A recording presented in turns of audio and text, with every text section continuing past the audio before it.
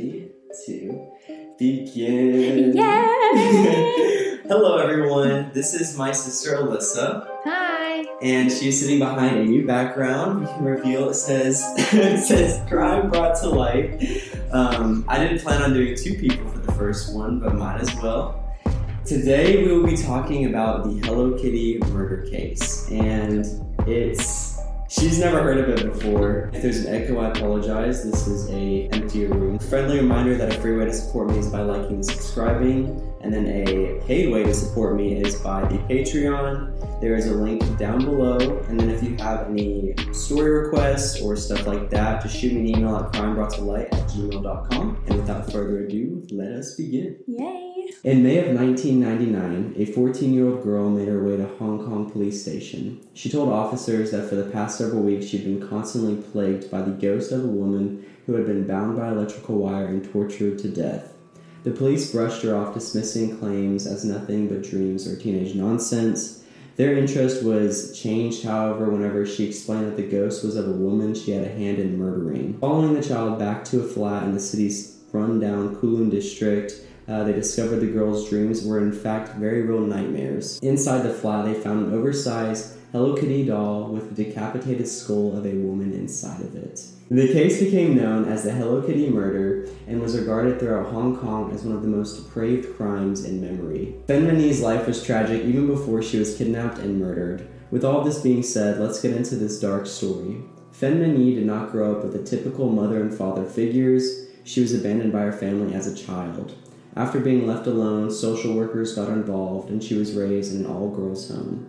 By the time she was a teenager, to be specific, it is believed that this happened when she was 14 years old. She had developed a drug addiction. She had tried multiple times to sober up and get her life back together, but because she was not given proper resources to do so, she kept relapsing. Eventually, she was not able to afford her drug issue and was turning to prostitution to pay for her habit. She continued this lifestyle for 9 years. She was also kicked out of her girls' home at the age of 16 because she reached the age limit. The day she got kicked out, she started looking for drugs and cash. By 21, she had secured a job as a hostess at a nightclub, though she was still battling addiction. She had reportedly met with the multiple men for the next 2 years. These men were described as dangerous individuals who could have hurt Fen Minnie at any given time. However, for those 2 years, she left unharmed and kind of escaped through. When looking at it from a weird perspective, I'm surprised she made it that long while working at the club, especially if she had met up with these dangerous guys for drugs, money, etc. So, how are you feeling so far? Sad. Sad. It only gets worse. And my sister's also a social worker, so she kind of has a little experience with, I guess, like girls' homes, right? Yeah. Yeah. Is it 18 or is it 16 in the United States? For what? Like, they get kicked out. Of like foster care? Mm-hmm. 18. 18. That's what I thought, but I couldn't remember. Mm-hmm. In early 1997, Fen Minnie met Chen Min Lok, a 34-year-old socialite, which I didn't know what a socialite was, but basically that is someone who's very well known in the community and highly respected individual. Basically kind of like a mayor that everyone knows who he is, respected, etc. The two met at a nightclub Fen Minnie worked at and discovered they had something in common. And can you guess what that was? Drugs and money. Mm-hmm. You know, Fen Minnie did have the addiction, and Chen Min Lok had the drugs, so they quickly connected and started a relationship. Fen Minnie was a prostitute and a drug addict, and Chen Min Lok was a pimp and a drug dealer. Most reports actually stated that her and Chen Min Lok's relationship wasn't really built on love and emotional connection, but built on drugs and money. One night while Fen Minnie was at work, Chen Min Lok came to visit her like the amazing boyfriend that he is. I'm not sure what was going on, but there came a time where he left her and his wallet was sitting on the table. That is where she stole $4,000 from his wallet. And this is, I just kind of put this in my notes, but who puts $4,000 in their wallet? Literally. I don't know. You're asking to get robbed. Yes, honestly, like if I had $4,000 in my wallet, I would be expecting someone to steal that from me. As soon as he saw the cash was gone, Chen Min Lok enlisted two of his henchmen, Ling Xing Cho and Ling Wan Loon. I hope I said that right. I tried to find someone else saying it on video, but I couldn't find any of that, so I'm just going off of what I think is how it sounds. He basically told the 2 henchmen to kidnap Fan Mei. He intended to force her into prostitution for himself and take money she earned as payback for the cash she had stolen from him. She was basically going to be kidnapped until she made back all the money that she had stole. And if I had to guess, she was going to make a little extra for Chen Minluk because she did steal the money and he is a drug dealer, so he probably wanted to get a little extra cash off of her. To no one's surprise, the plan quickly got out of hand. Not long after kidnapping her, the drug lord and his henchmen soon decided that simply prostituting Fan Mei wasn't going to be enough and began torturing her. Apparently, she wasn't making enough money and they were impatient. Trigger warning, it is about to get dark. Now, I mentioned that they started torturing her, right? I am not sure why they decided to do that because hurting her wasn't going to return the money she stole. Basically, they tied her up and beat her, and for over a month, subjected her to various horrors, such as burning her skin, R-wording her multiple times, and forcing her to eat her own feces. Now that that is out of the way, what also bothered me with this story is the 14-year-old girl that reported the crime to the police. She literally helped participate in torturing Fan Mei and claimed that she thought it was just for fun. How is kicking someone in the head like multiple times fun? I don't understand how someone could decipher that as like a fun activity. The 14-year-old girl actually hasn't been named because police wanted to protect her identity, which in some cases I get, but in this case I don't.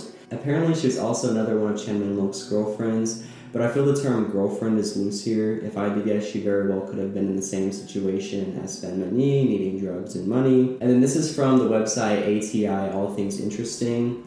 It states, at one point when Ah Fong visited the torturous trio in Chen Minluk's apartment, she witnessed Minluk kick Mei 50 times in the head. Ah Fong then joined in hitting Mei in the head, though the details of the extent of torture inflicted by Ah Fong were not released as part of her plea deal, were no doubt extensive. When asked about them, she replied, I had a feeling it was for fun. That's what she told reporters, and that blows my mind, honestly. About a month of consistent torture goes by, and Ah Fong discovers that Fan Mei had died overnight.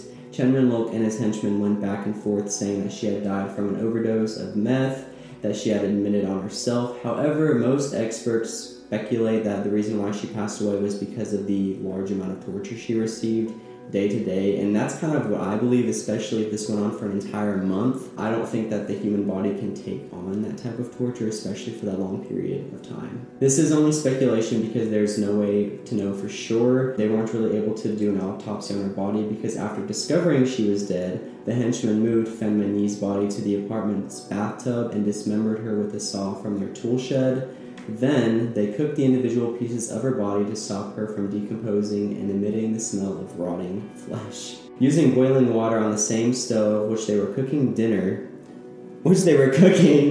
the killers boiled the pieces of her body and disposed of them with the household's garbage. Apparently, they would do this in small doses until every part of her body was gone except her head. Her head, however, they saved. After boiling it on the stove, they sewed her boiled skull into an oversized Hello Kitty mermaid doll.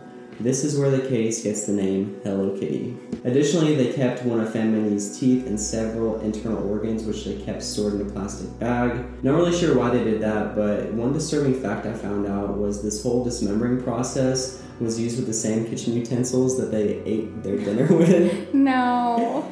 There's no amount of dish soap that could get that off. Like, I think I would have thrown the utensils away after doing that. But dinner is served. Just imagining, like, sitting in someone's apartment and eating dinner that they cooked from you, and the fork that you're eating with was used to cut up someone's body. I'm really glad that we're eating out today. Yeah, we're actually going to get food right after this, so we're using plastic utensils, not silver. Yes. So, as a result, the three were convicted not of murder, but manslaughter, as the jury believed though they had caused her death, death was not their intent. Talk about some BS, if you ask me. If you're going to kidnap someone for a month and you're torturing them, you have to be expecting them to pass away, especially if you're not giving them the proper nutrients, food, water, etc. Their charge left Hong Kong's public reeling from the Hello Kitty murder, but the trio was sentenced to life in prison thankfully. They did get the possibility of parole in 20 years. I have actually since checked to see if they were released because the case is well over 20 years old, and it looks like thankfully they are still in jail. So Praise. I guess, yeah, praise. The justice system is doing their job for once. But that is the story of the Hello Kitty murder case. That's crazy. Yeah. I don't know how I've never heard of that before. Mm-hmm. It's an old case. I mean, it's, like I said, well over 20 years old. I honestly haven't even heard of it until someone commented and was like, do the Hello Kitty case, and I was like, okay, I'll add it. But whenever I did research, talk about a dive down a rabbit hole, because just when I thought I found more information, more came up. If you guys want to do more research, I am sure there's so much more information that I didn't touch base on with the Hello Kitty case. Do your research on your own, and if you find any more facts that I could have left out, shoot me an email. I would love to hear some more details that I could have possibly looked over. Without further ado, this has been me and my sister, Alyssa. If you guys liked her, she's just here to enjoy the moment. She was asking what she says, and I said, just listen, this is story time. But without further ado, I will see you guys next time. Boom! Crushed it. That's literally crazy. Yeah.